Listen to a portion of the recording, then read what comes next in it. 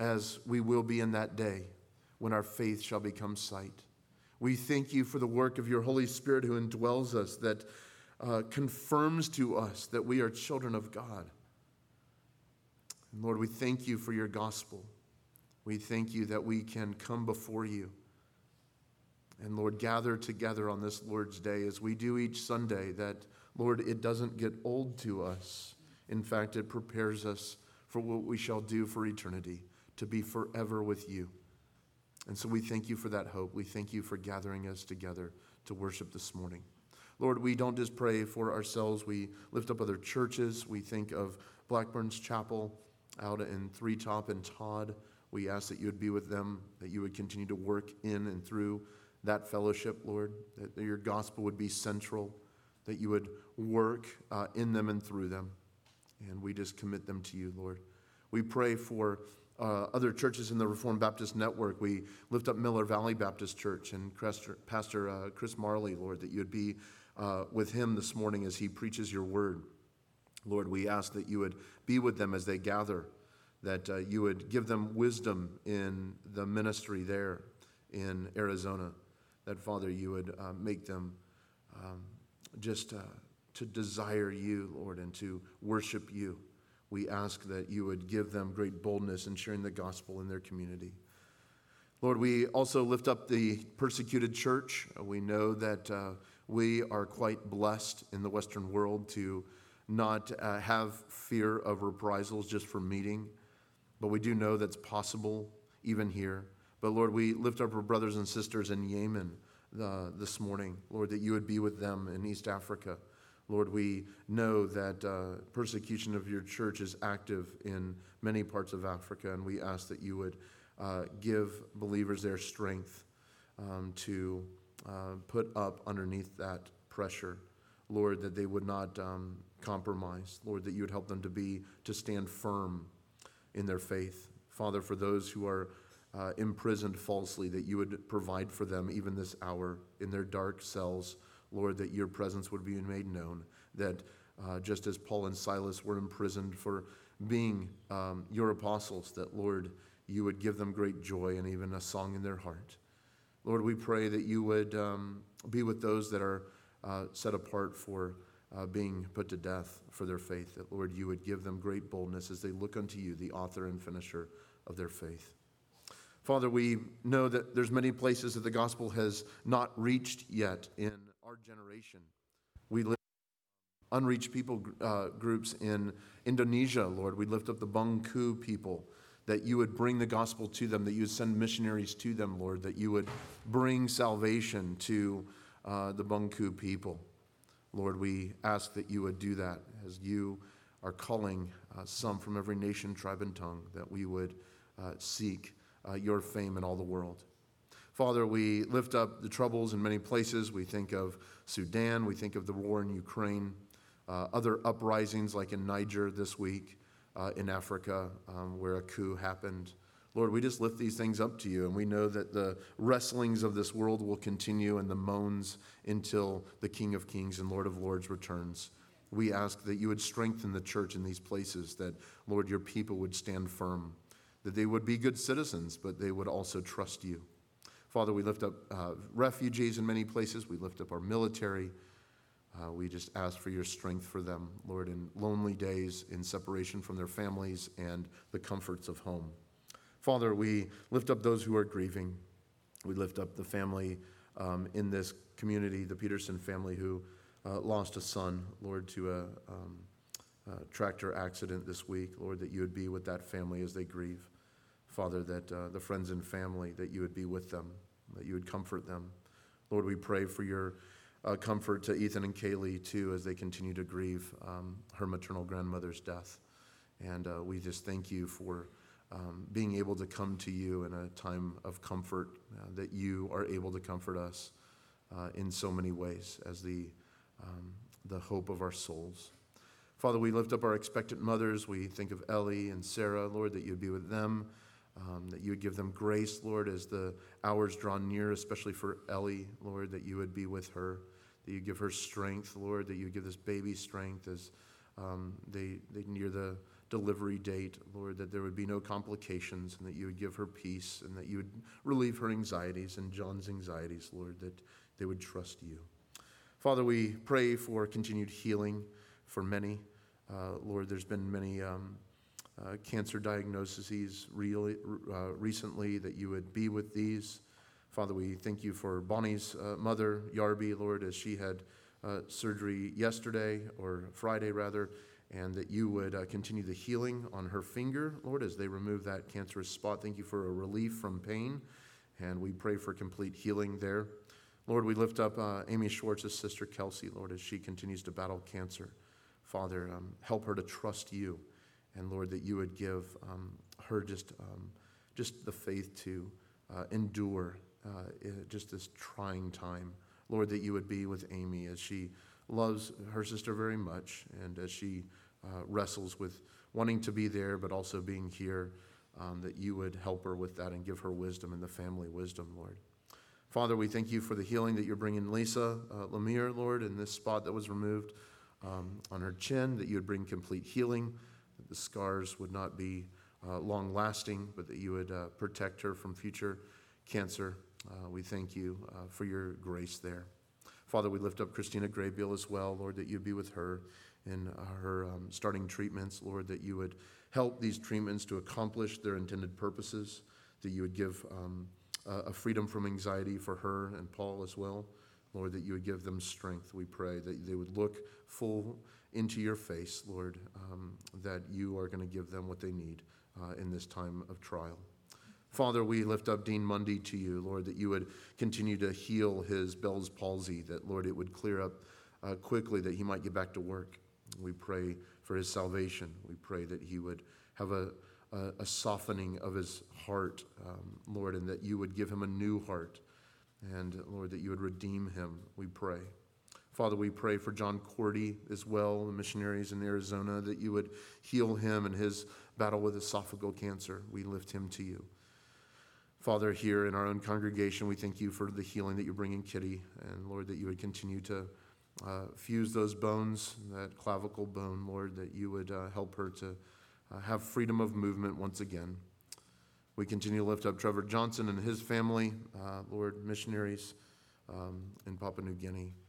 Father, for Christ Alone, the church plant down in Wilkesboro, we thank you for them. We thank you for Pastor Tim and his wife Cindy, that you would continue to strengthen them. Lord, bring healing to Tim's foot, Lord, as he continues to heal from the procedure he had. Lord, we look forward to tonight hearing an update about how things are going down there. We thank you for your grace at Christ Alone. Father, we pray that you would raise up more leaders, Lord, for that church and our own, Lord, that you would be glorified in that. Father, we pray for our college students that are departing in just a few weeks, that you would be with them, that you give them strength, Lord, to not just engage in their studies, but, Lord, that you would draw them to yourself, that they would find fellowship with other believers, that they would not be led astray and tempted by the evil one, but, Lord, that you would give them strength of heart and a purpose of mind to do what you are preparing in their lives to serve you with. And so we lift them to you. Father, finally, as we go to your word and to the rest of this worship service, would you be glorified, we pray, for our good and for your glory. In Jesus' name, amen. Well, good morning. Good to see you all on this summer morning. I thank the Lord for the rain, just kind of keeping it cool. We're thankful for that. Thankful for our children. Have a few children's bulletins that, as promised, I would respond to. Thank you for your notes of encouragement, children, and what you're writing in those. A few from earlier in Genesis that we're still catching up on. I get so many of them. I try not to get behind, but it's by nature getting behind with so many of them. So I'm trying to do 3 this morning. But this is earlier from Genesis. The question was, what does the name Melchizedek mean? And that's a wonderful question. Melchizedek is a Hebrew word that fuses basically 2 Hebrew words together. Melech, which means king, and tzedek, which is righteousness. And so if you put those together, it's king of righteousness. Melech or Melech And Melchizedek, when you put those together, means king of righteousness. So a great question. And as we looked at, the king Melchizedek was a type that we see in the Old Testament of what Christ would be. And we looked at that in Hebrews. So I encourage you to read about that in the book of Hebrews as well as what we've been looking at in Genesis. Second question is, are we all called to do notable things? Can God really talk? These are children's questions, y'all. These challenge me, and these are great. Are we called to all do big, notable things? And the answer is no. We're not all called to do notable things. However, depends on how you define that. Notable before men? No, not necessarily. Some of us will live our lives in utter obscurity to the rest of the world. We'll live faithfully. We'll raise a family. We'll teach them. We'll disciple them. We'll share the gospel with our friends and family. And that may be the life of faithfulness for some. But for others, God does raise up leaders to do notable things that will go down in history. And so this is a great question. But are we always called to do that? The answer would be no, that we're not always called to do notable things in the eyes of man. But in the eyes of God, we are doing notable things when we live according to his word. So that's a great question. And the second part of that question was, does God really talk? Excellent. Well, the question is two-sided. First of all, God, we know, is a spirit, right? He does not have a body like man, as you might be learning in catechism. But we do know that when we look at the scriptures, that God communicates, that he speaks, yes, audibly at times, to those he's speaking to. So while God doesn't have a body, and he's not like man in that way, he does communicate. Now, we know with Jesus coming as the God-man, the Messiah, that he certainly talked. And we know that Jesus is in heaven, that he's the firstborn among the dead, and that we're going to see him face to face. And he very much is still human. He's risen from the dead, and we will see him, and we will be able to touch him like his disciples did, and we'll very much be able to talk with him. So that's a two-sided thing. It's a yes and no in the sense of him really talking. Now, in our day, when you look to hear his voice, the scriptures don't tell us to seek after that, but to listen to him. And how does he speak to us? Mainly through his word. And I would point you in short, there's longer answers to this, but Hebrews 1 tells us that in these last days, he has spoken to us through his son. So I encourage you to look at God's word, talk to your parents about that, or talk to me. I'd be happy to answer that more in depth. And finally, how long was Abraham and Lot's journey? Well, the scriptures are silent about exactly how long it took, but we know they came from Ur of the Chaldees to what is present-day Israel, or the land of Canaan. And so if they were going by foot or by horseback or donkeyback, or camel even, they probably would have taken weeks to get there. So that's a great question about how long that journey would have been. And remember, God called Abram to go to a land that he did not know. God was going to lead him. And so there was very much a caravan of people because he raised up all of Abram's household. And Abram was very rich. So he had lots that he was carrying with him. So the journey probably took several weeks. So great questions. I can tell you guys are interacting with the Lord's word, and we are grateful to God for you children. And we remember all that the Lord is doing in and through your lives. Well, with that said, would you turn it in your Bibles to Genesis chapter 19 is our text this morning. Genesis chapter 19.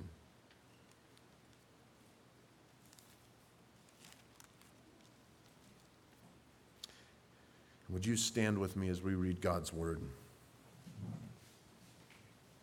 We will be reading verses 1 through 22. Again, this is God's word. The two angels came to Sodom in the evening, and Lot was sitting in the gate of Sodom.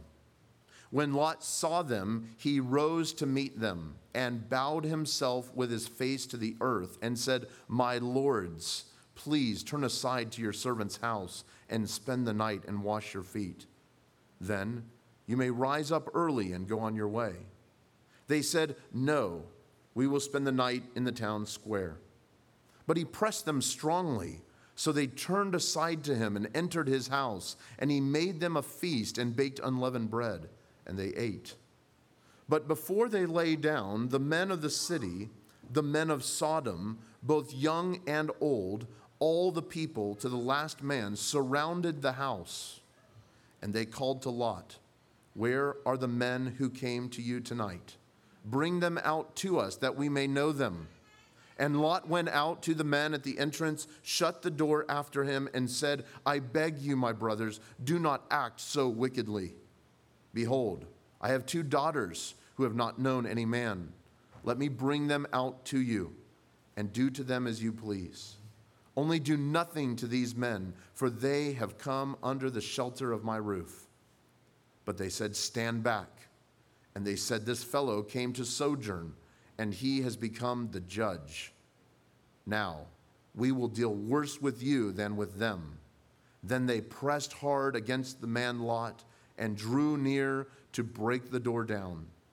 But the men reached out their hands and brought Lot into the house with them and shut the door. And they struck with blindness the men who were at the entrance of the house, both small and great, so that they wore themselves out groping for the door. Then the men said to Lot, "Have you anyone else here, sons-in-law, sons, daughters, or anyone you have in the city? Bring them out of the place. For we are about to destroy this place, because the outcry against its people has become great before the Lord. And the Lord sent us to destroy it." And so Lot went out and said to his sons-in-law, who were to marry his daughters, "Up, get out of this place, for the Lord is about to destroy the city." But he seemed to his sons-in-law to be jesting. As morning dawned, the angels urged Lot, saying, "Up, take your wife and your 2 daughters who are here, lest you be swept away in the punishment of the city." But he lingered. And so the men seized him and his wife and his 2 daughters by the hand, and the Lord being merciful to him. And they brought him out and set him outside the city. And as they brought them out, one said, "Escape for your life. Do not look back or stop anywhere in the valley. Escape to the hills, lest you be swept away." And Lot said to them, "Oh no, my lords. Behold, your servant has found favor in your sight. And you have shown me great kindness in saving my life. But I cannot escape to the hills, lest the disaster overtake me and I die. Behold, this city is near enough to flee to, and it is of a little one. Let me escape there. Is it not a little one? And my life will be saved." And he said to them, "Behold, I grant you this favor also, that I will not overthrow the city of which you have spoken. Escape there quickly, for I can do nothing till you arrive there." Therefore, the name of that city was called Zoar. This ends the reading of God's word. You may be seated.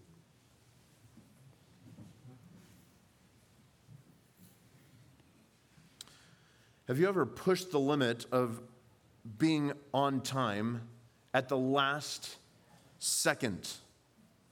Perhaps you're like me with a large family and busy schedules. We often push our limits in being punctual and fail oftentimes.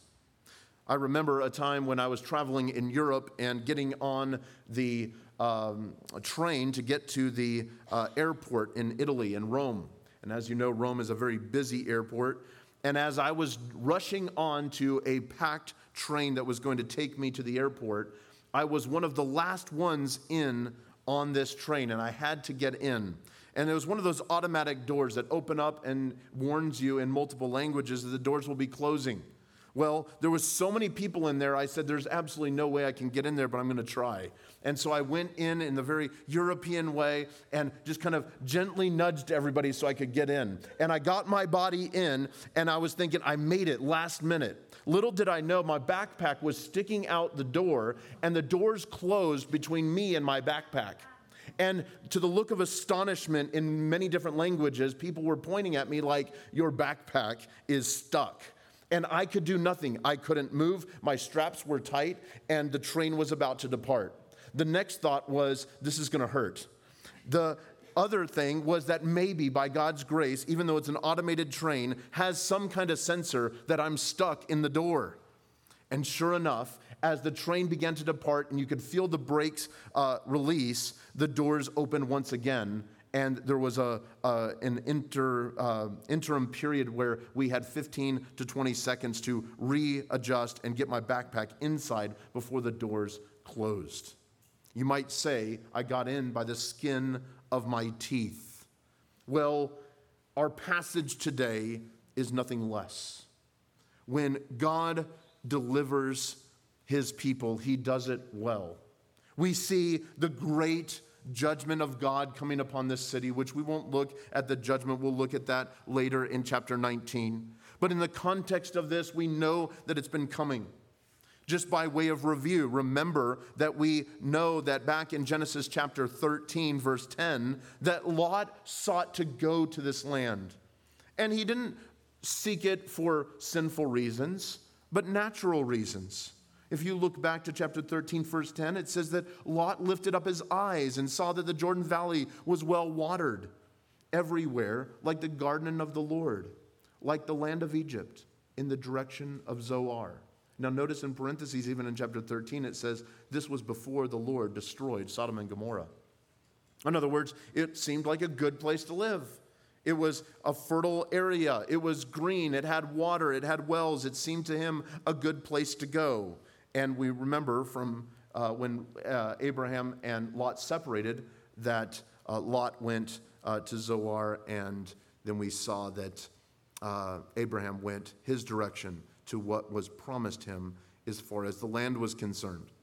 And so when we see that, we see again that there was a reputation for Sodom. If you look down to verse 13 in chapter 13 as well, we see that it said this about them. It says, now the men specifically of Sodom were wicked, great sinners against the Lord. So this was way back when Abraham and Lot separated. So some time has elapsed from chapter 13 to where we're at here in chapter 19.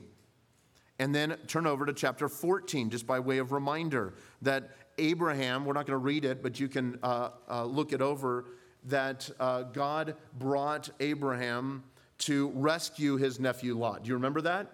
And where was his nephew dwelling at the time? Well, in Sodom. And so the inhabitants of Sodom and Gomorrah in verse 8 of chapter 14 tells us that these were amongst the people that were delivered from the raiding armies of Chedorlaomer.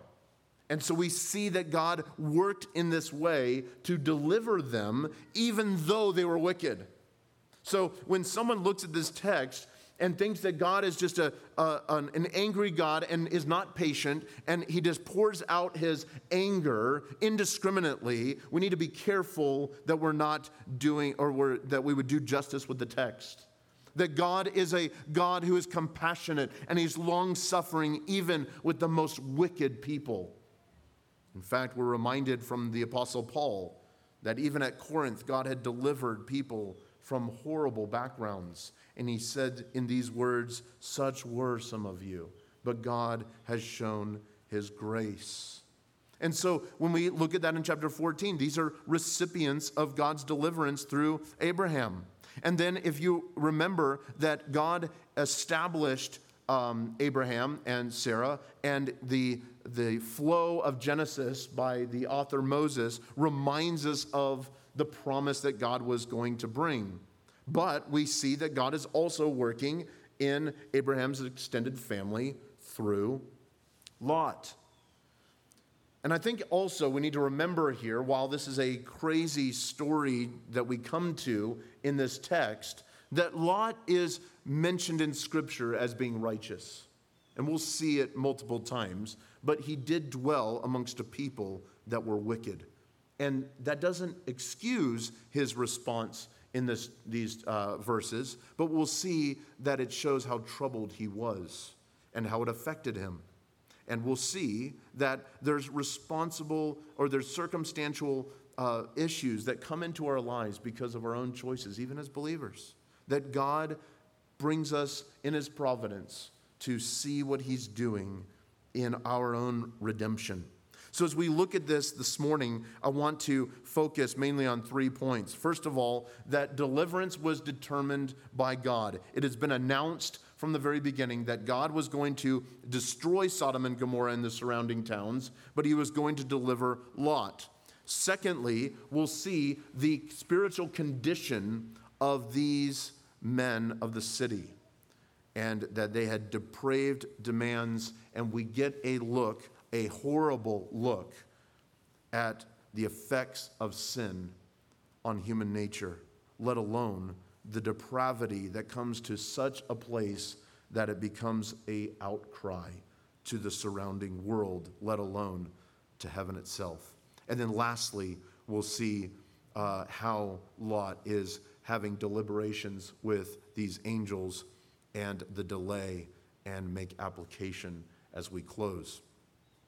So, looking at this, we see that Lot is amongst a people that is exceedingly sinful. As we looked at last week, we know that all sin is damaging.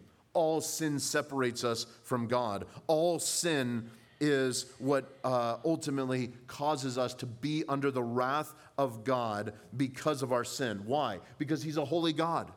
He is all holy. And when we consider the person of God, he is not a man.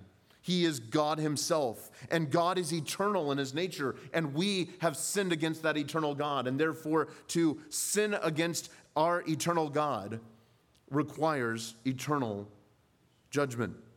And that is why it's so important in our day to underline the doctrine of God's, not only his wrath, but the doctrine of hell itself. That hell is not to be softened. It's not to be one that we gloss over. It's not that we do damage with the text and just emphasize the lack of hospitality that the Sodomites showed to these two angels, but rather to show the depravity of man and the sinfulness of man, and that there's no way except God alone that can be delivered from such destruction. And so we see here a great weeping that should come to our minds. And we'll look at this more next week, because we'll see that Abraham views the smoking city after it's destroyed. And you can only imagine what was going through his mind, even though the scripture is silent about his emotional condition. Calvin wrote this over 500 years ago on this commenting on this passage. He said, "For nothing is more dangerous than to live or the public license of where the license of crime prevails. Yea, there is no pestilence so destructive as that corruption of morals, which is opposed neither by bylaws nor judgments nor any other remedies."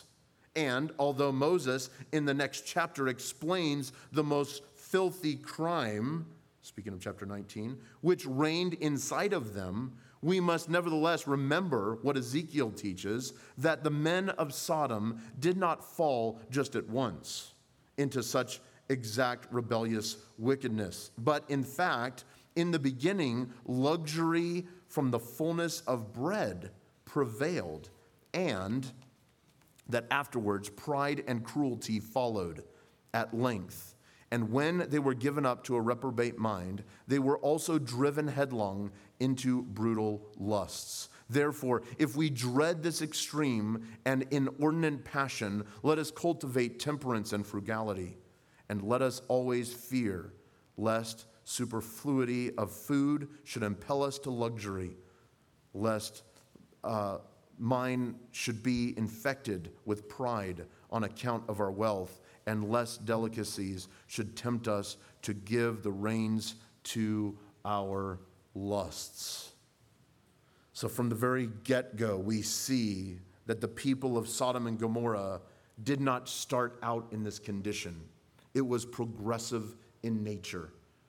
And this is important to see because it's coming right out of the text of Scripture, that sin is not something that is content to just dwell once in our lives. It seeks like a weed to establish roots in the human heart and to destroy it all the way till the image of God is so distorted in us that such evil comes before the nostrils of a holy God and it demands judgment. Now, we know from the text of Genesis that this has been the very trajectory of the book of Genesis. Have we not seen this all the way from the Garden of Eden, which was plunged mankind into sin? We saw the lowering of men's lifetimes. We see the advancement of evil. We know that at the flood, that God said that the violence of men was extremely wicked. And so he destroyed the world at that time. And not much time has elapsed since that great flood. Hundreds of years, where it would be in great memory of many people if they simply considered their history. And yet in this context, we see that Sodom and Gomorrah had such a culture that advanced evil at a very quick pace that made other nations, although just as evil in the sense of not being right before God, made them look saintly. And I think this is important for us because we know that all sin is grievous to God, but not all sin has the same consequences. There's a depravity that accelerates when we celebrate sin and we celebrate its destructive nature, and we want help in that, and we join forces with others in that same depravity. As I read Calvin's words a couple weeks ago, I saw in that the very definition of our own society.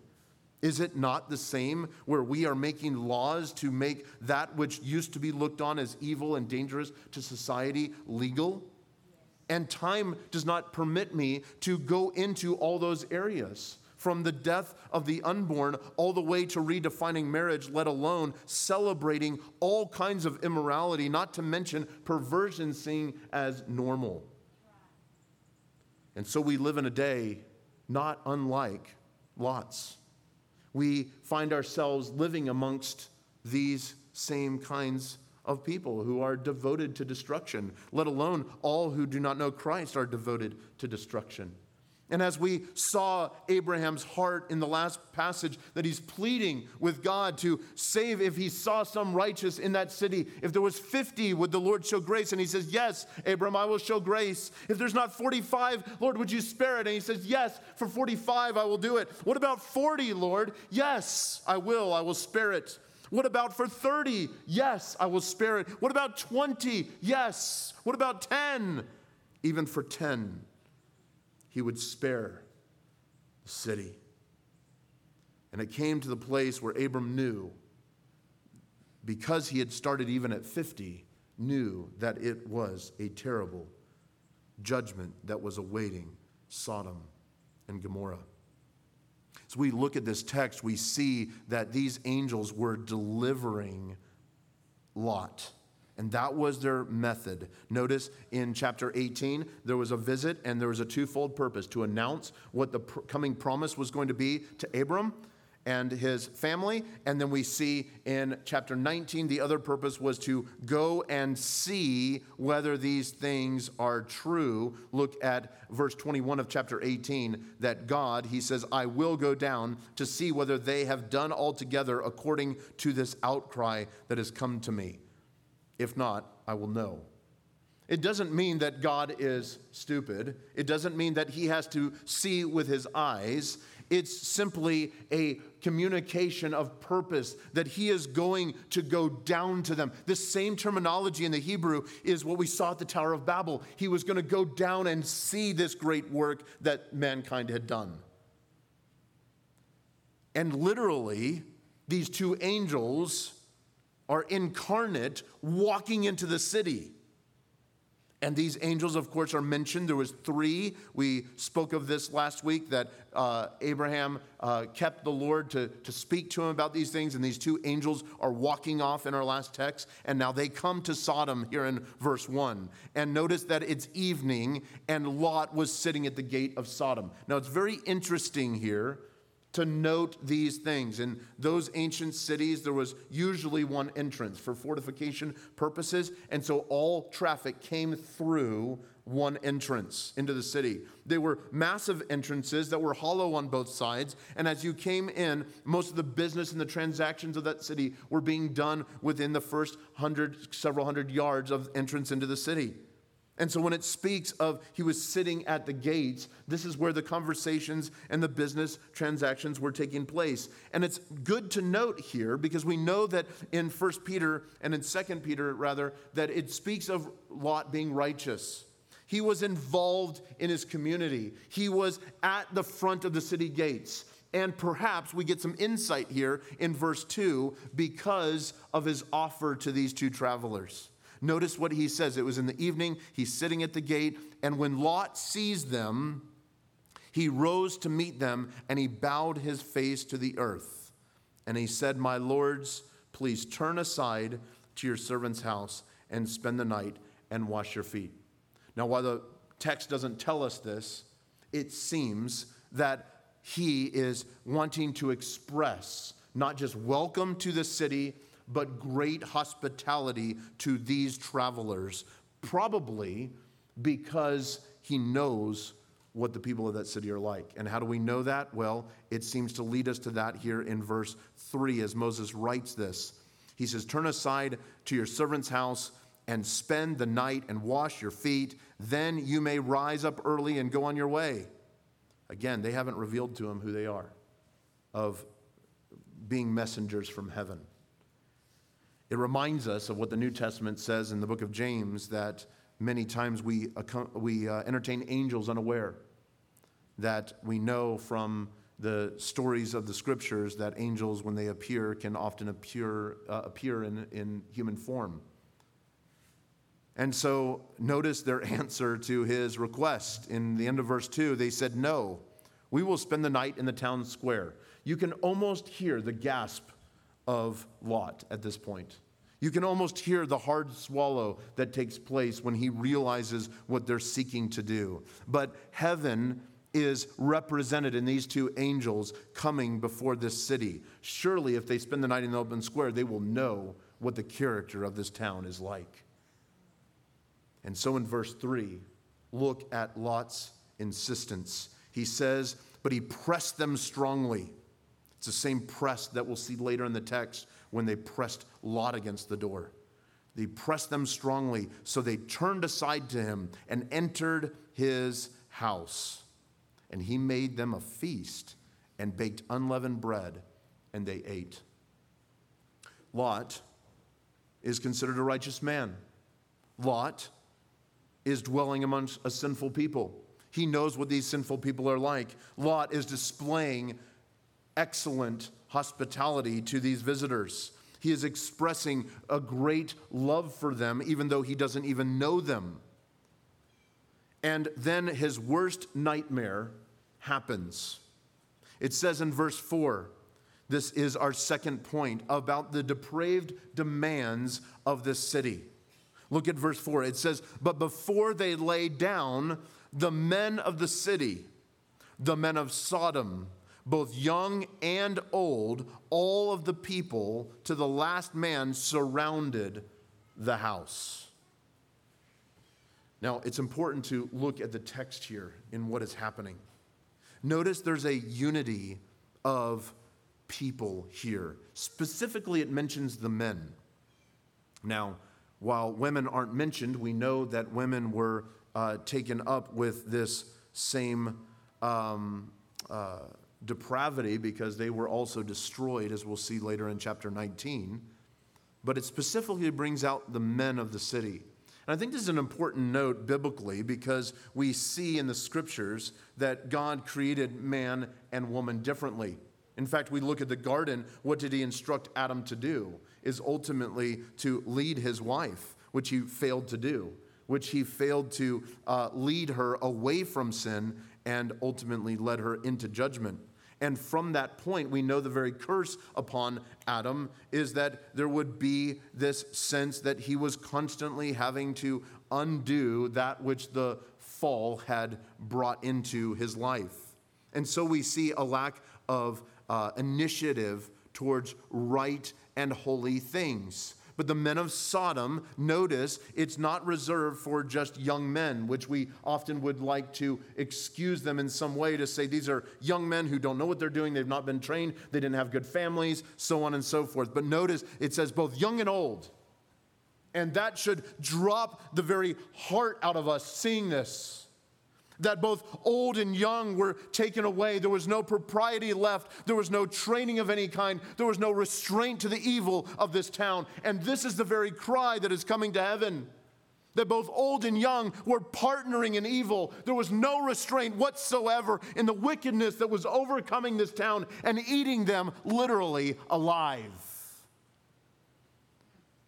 That the very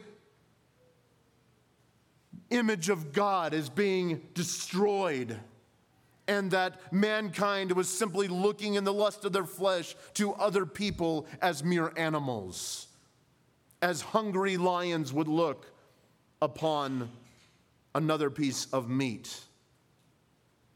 And so it says here that he urged them because of knowing of this town and its place.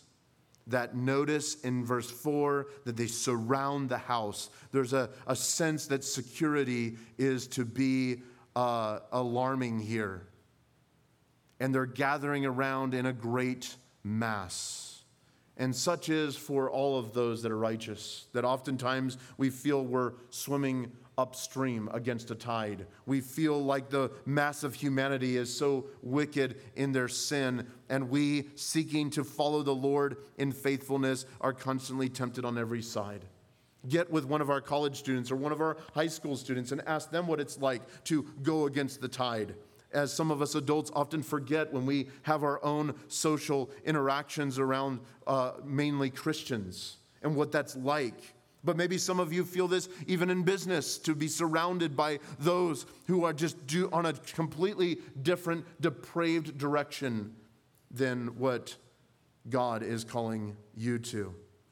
And so they surround the city, verse 5. They called to Lot, "Where are the men who came to you tonight?" Again, another level of depravity. And when we look at this text, the author Moses, under the inspiration of the Spirit, is being very, very kind in the way that he's portraying these people. Even the words that are used in the Hebrew grammar are very soft in comparison to what they could say.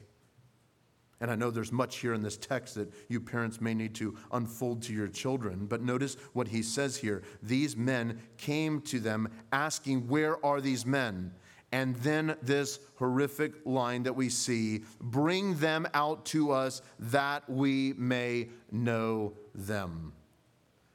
Now, it's very important to us to see what this is and what this is speaking of, but this is certainly a euphemism of their lustful intents towards these visitors.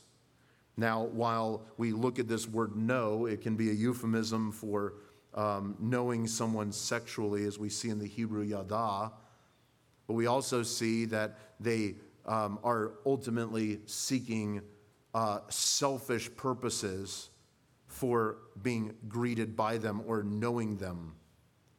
And this is sinful to the core, because notice the selfishness is just so extreme that the word spread as these men came to Lot's house. Lot, we'll see, was already on display as being a judge before them, as we'll see here in a few moments in verse 9, but that the word has spread and there's very much a gang mentality.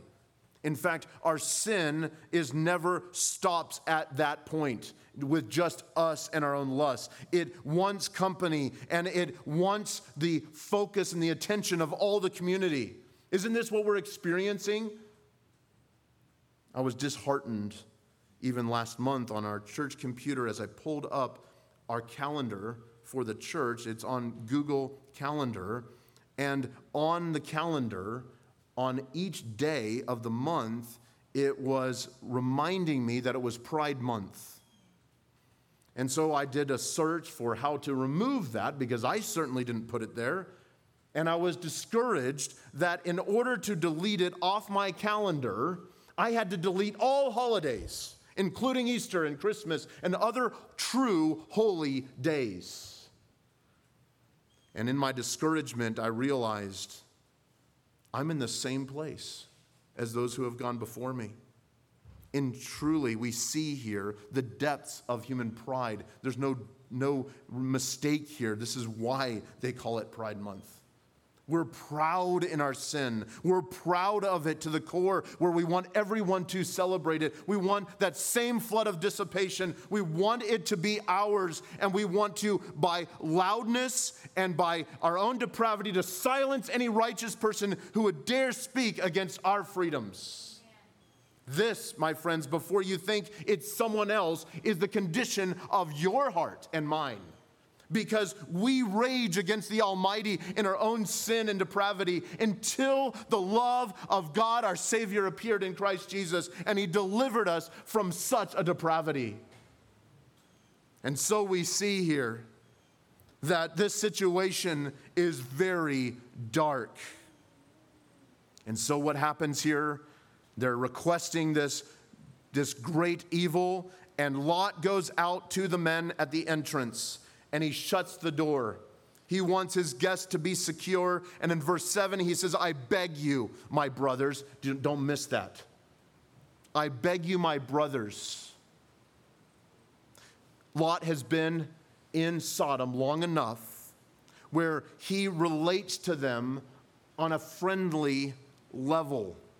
He's pleading with them. They're certainly not his brothers in faith, but he's pleading with them. There's a sense of affection that he's appealing to them, knowing who they are, that they wouldn't do what they're about to do. And he says, I beg you, my brothers, do not act so wickedly. And so in verse 8,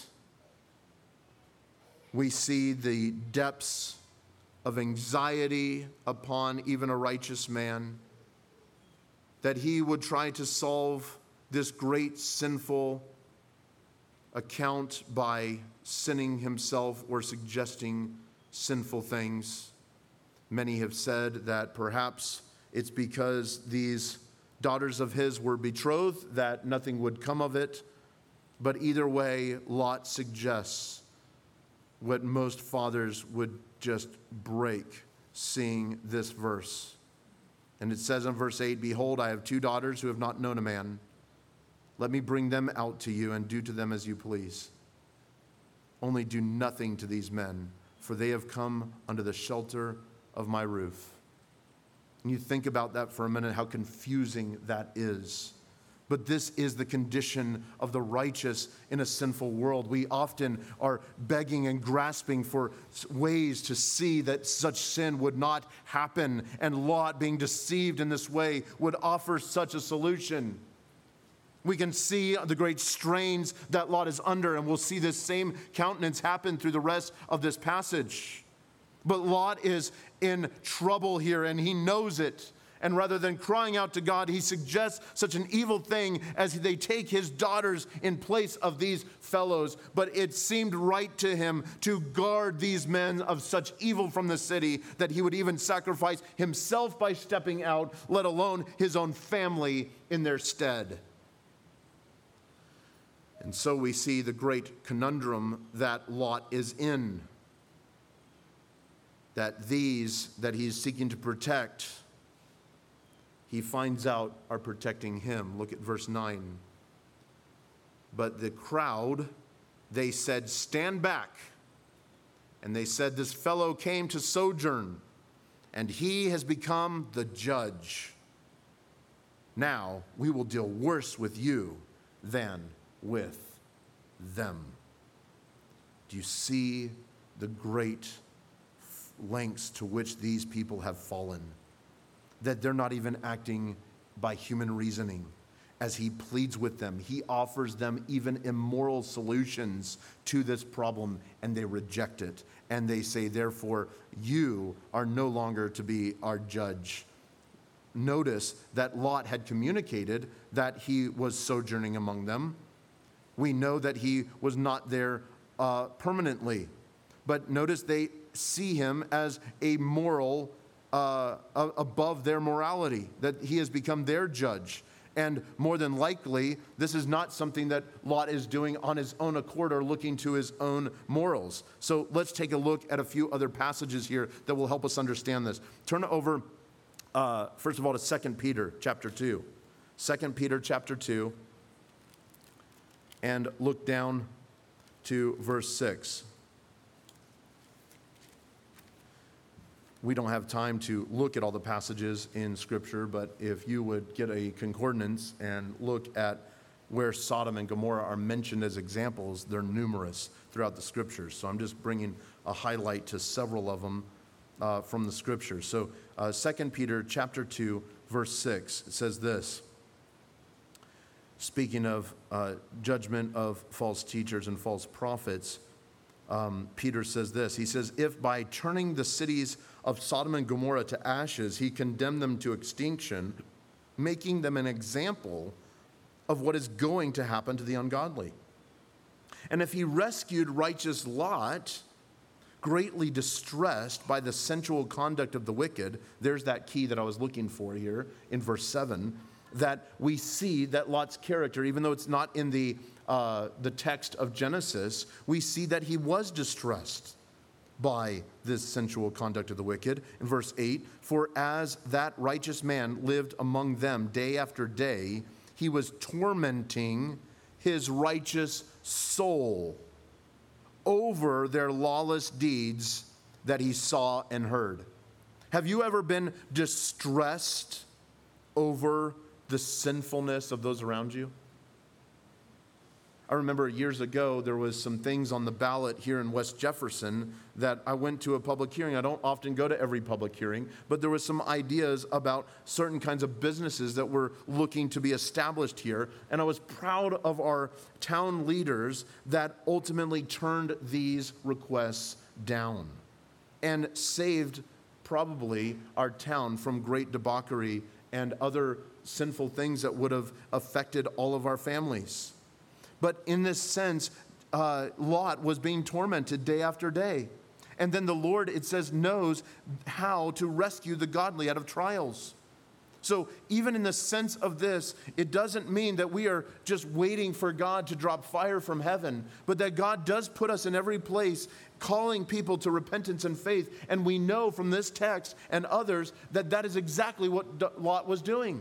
He was giving them an example of righteousness, calling them to repentance. Take a look over at Jude, verse 7. Jude is the second to last book of the Bible. Jude chapter 7, speaking about, again, the judgment of false teachers and the sinful. He says, and just as Sodom and Gomorrah and the surrounding cities, which likewise indulged in sexual immorality and pursued unnatural desire.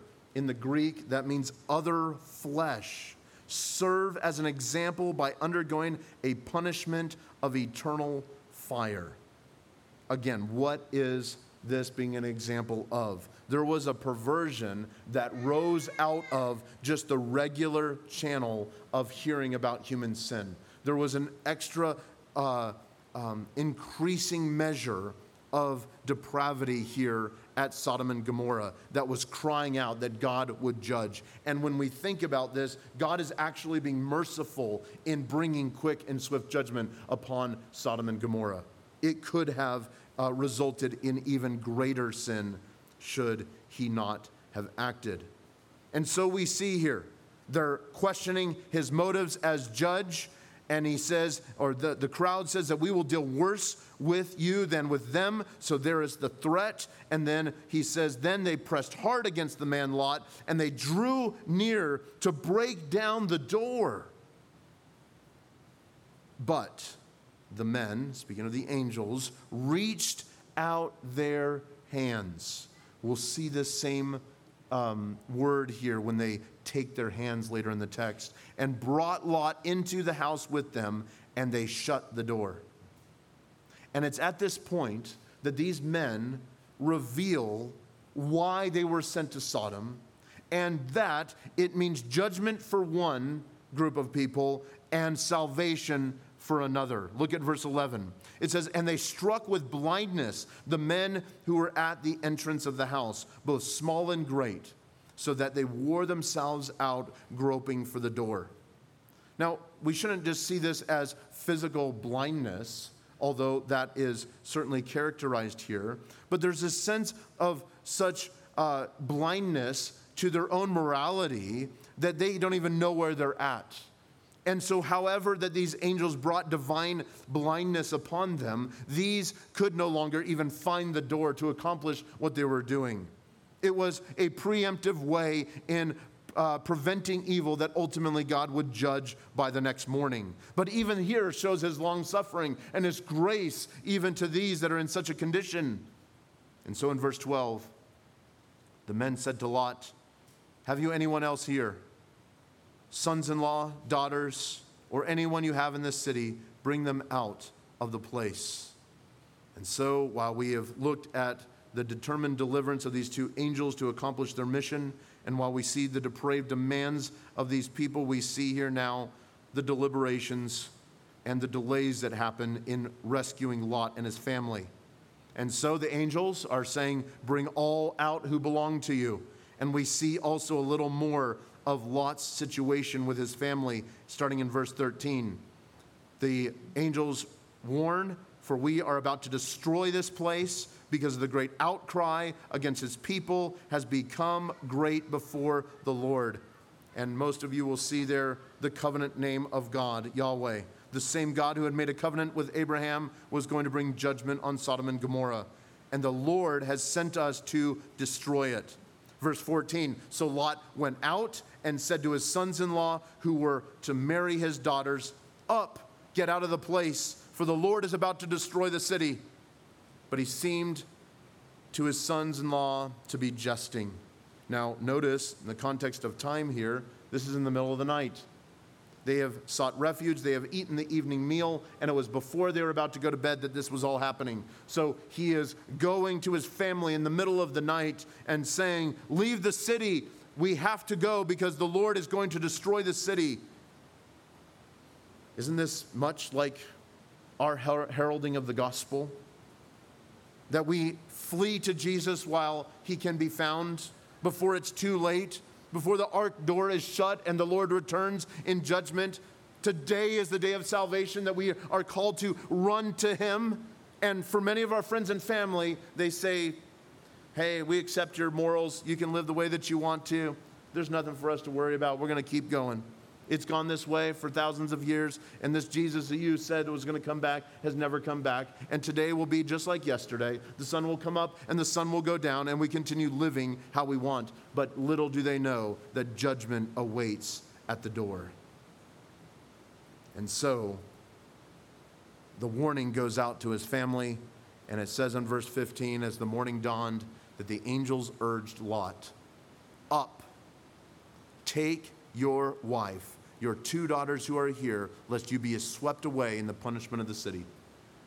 The delay that has already happened is putting them in danger of great being swept away with the same punishment of the city. And so in verse 16, you hear the urging of, or in verse 15, the urging of these angels. And in verse 16, notice Lot's response, "But he lingered."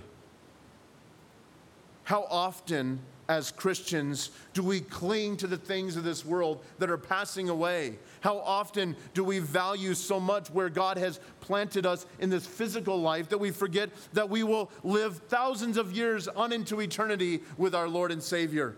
How often do we make choices in light of today rather than in light of eternity? How often do we cling to the things that are really passing away, really at the door of passing away? And yet God is calling us on to look to more beautiful, holy, and eternal things. That's why Paul, the apostle, pleading with the Colossians, says, "Set your mind on things above, not on the things on this earth. For you died, and your life is now hidden with Christ in God." There was a part of righteous Lot that was still familiarized with dwelling in Sodom, when God had designed by his great power and providence to deliver him to a coming city that would be so great that he would have balked at what he had settled in. And while it looked beautiful on this earth, it compares with nothing to the eternal city that God was building for Abraham, for Lot, and all who would follow him by faith. And so he lingered. How often is that our hearts, that we linger For whatever reason, we see his astonishment that the immediacy of the hour that he would linger. And so the angels, it says, the men seized him and his wife and his 2 daughters by the hand, and the Lord, notice, being merciful to him, and brought him out and set him outside the city. Before we just look at this and think that this text is for other people, how often is it that we are slow to flee from our sin? We're slow to flee from sinful things. We're slow to flee that which we know is under the devoted destruction of the Almighty. And we linger. We wait. Now we know that Lot is righteous. We know that he knows the Lord and he's going to be delivered. But there's this sense of dragging his feet. And they, in grace, by God's grace, is merciful to them, and they deliver them out of the city. And notice verse 17, the urgency. And as they brought them out, one said, "Escape for your life. Do not look back or stop anywhere in the valley. Escape to the hills, lest you be swept away." And we know the great dragging of feet that is happening because Lot responds to such a great command to escape with this: "Oh, no, my lords. Behold, your servant has found favor in your sight, and you have shown me great kindness in saving my life." We see his acknowledgement of their work and what God is doing in saving him. But he says, "But I cannot escape to the hills, lest the disaster overtake me and I die." Speaking ultimately of the deserted place of this high country, speaking of what his future would be. And we know that in the following chapters, we see the great sadness that probably overtook Lot in the sense of him drinking much. And we know that this same state was also the state of Noah after the flood. I think it's important to parallel those, that Noah probably did not get drunk by accident in the text of Scripture. And so we see a great depravity going on even as Lot wrestles against his own flesh. But he desires to be delivered. He does want this, but he is not wanting to go to this place, and yet has requests on the way that he's being delivered. How often do we do this? How often are we like Lot in requesting not just a contentment with the Lord Jesus Christ and his great deliverance of sinners, but we request even more, and we seek to add to it that we would have a certain lifestyle or a certain way that God would show his kindness. Now, it's not wrong to ask for such blessings in life, but notice the context of what God is doing in Lot's life. He's trying to deliver him, and he's settling. And so he requests to go to this little city, and that he would not die in the wilderness. And so in verse 20 it says, "Behold, this city is near enough to flee to, and it's a little one. Let me escape there. Is this not a little one?" So you hear his pleading that God would show kindness and mercy to him, that he could have this one request, that he could go to this city, which ultimately meant this little town would be spared the judgment. And how often it comes to us from the text that to be in the desert places with the Lord should cause us to be content, rather than in the blessings of the most godless. And though while we would have great riches and everything our eyes or mouth could desire, that it's under the judgment of God. And so in his kindness, notice in verse 21, it doesn't say the angels, it now speaks of God himself. He said to him, "Behold, I grant you this favor also. I will not overthrow the city of which you have spoken." And so God in his kindness gives to his child Lot great deliverance, but also his request. But notice in verse 22, he doesn't lose a heartbeat to say, "Escape there quickly, for I can do nothing till you arrive there." Therefore, the name of the city was called Zoar, which ultimately means little. And we see reference to that back in chapter 13. So what can we see here for us this morning? Well, First of all, we see the great deliverance that God does in delivering us from a wicked world and from our own sin. We see the great kindness of God, that God will not bring judgment upon this world until he delivers us, until the King of Kings and the Lord of Lords comes back. The dead in Christ will rise first. We also will rise to meet the Lord when he returns. We will forever be with the Lord, as the Apostle Paul says, but judgment will come. There will be an end. There will be a final judgment upon this world. And we don't know the hour or the day, but we do know that it's coming. And it makes this text look like a mere campfire compared to the eternal fires of hell, to where the devil, his angels, and sinful mankind will have their lot. And so, God calls us to many things here. He calls us to a great soberness in seeing how we are living amongst the unrighteous, that the flax and the wheat are together at this time, that God will one day separate them, and he knows those who are his. And we should take great comfort from the scriptures that he does know us, and there will not be judgment until he delivers us. Secondly, we see God's great kindness to the righteous, something that comes ultimately from his purpose, that he has plucked us, his dear children, from the fire. But we also see his righteousness in the destruction of the wicked.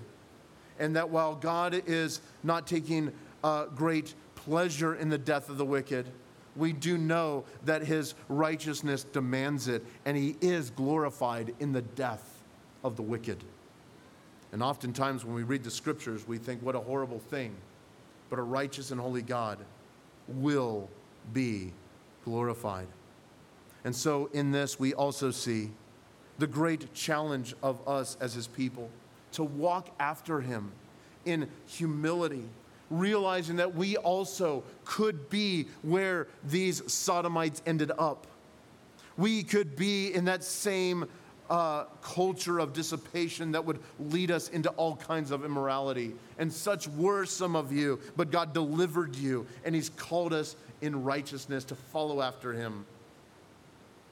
I think also a warning for us in the present day, that as we seek to preach the gospel, that we don't simply make this passage about those who are depraved to this level, particularly homosexuals, particularly those who have gone after strange flesh, as it says here. It implies that there was bestiality as well in the context of Sodom, that it was beyond just what we would see as modern day perversions. But we see it nonetheless in our day. But we call out to those, calling them to repentance while there's still time to repent. Not in the ways that Lot did per se, but we are calling out to them to repent, for the kingdom of heaven is at hand. But there's a great humility in doing so, and that we're doing that because we know that God is bringing judgment, but also that he is able to save those who call out to him, because everyone who calls upon the name of the Lord will be saved. And the beauty of this passage is that we ought to be, with great compassion, with even tears in our eyes, calling out to such depraved communities. And not just separating ourselves and waiting the judgment of God like we would see Jonah doing, but to urge upon them repentance, and that we would show them the love of Christ. But we see this throughout our day as well, that oftentimes the least, the last, and the lost are beyond us, beyond the reach, we think, of the gospel. But God promises that everyone who hears can receive. And if they receive and they hear and they turn in faith to the Lord Jesus, they will be saved. But what we need is those to go and preach the gospel to them. So pray that we would not find in our day a place where there is no room for repentance. And pray for this country that is making laws to dwell in a land that calls evil good and good evil. Woe to us. We are a young nation, and while this is not political in nature, any nation who gives themselves over to sin will be judged. But we also know the great depravity that mainly is being exported to the world through the Western world. The United States is not alone in this, but there's a level of depravity to which we cannot return from. And God's judgment is clear. And God's judgment is holy and it's secure. But we also know that the righteous are secure more. So cry out to the Lord, my message would be. If you do not know the Lord, today is the day of salvation. Today you can have your sins forgiven. Today you can know the grace and the mercy of the Lord Jesus Christ. That your sins would be washed away and that you would be as if cleansed. And yet at the same time, for us, we can be encouraged that God will save you. We know that God will save the righteous, that He will cause us to endure even until His coming, until we see Him face to face. But at the same time, a great humility and soberness of spirit should be our disposition as we await the entrance to the celestial city. Let's pray. Father, what a tough passage, especially in our day. Such pastors as myself are tempted to not want to preach such messages, aren't wanting in their own flesh to look at these kinds of texts. They certainly don't even seem welcoming to a newcomer or someone we're seeking to get acquainted with. But Lord, your word is true and your word is holy.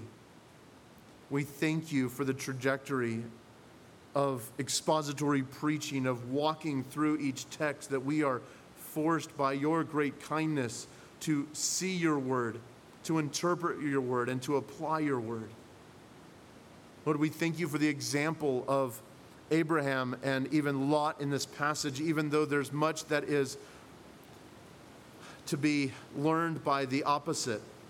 We know it's an example.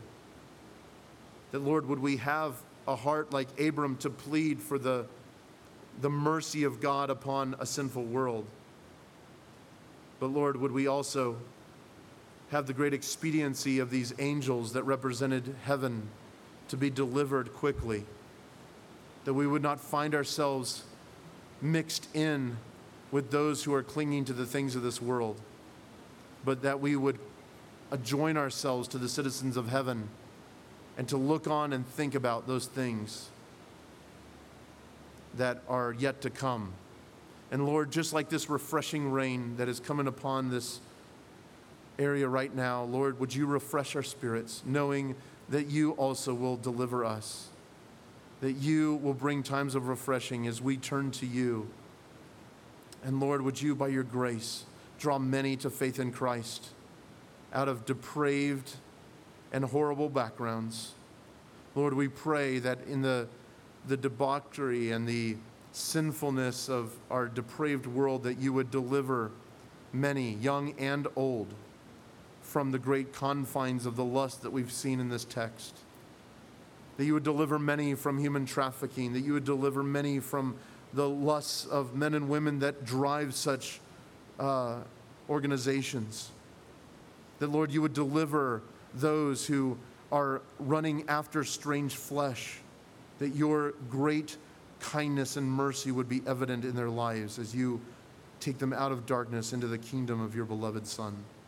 Oh Lord, give us hearts to pray for those in such depravity, from those who are in depths of sin, but also those that we know very well that may seek to skate by with a great morality or goodness, but they just as much are depraved and needing of your great forgiveness. And so, Lord, we ask for your help. Thank you for your grace upon the hearer. This is a tough passage to swallow. Would you work it into our hearts that we might treasure you more than anything else, and that we would glorify you with our lives, and that, Lord, in your goodness, that you would make us more like you. In Jesus' name, amen.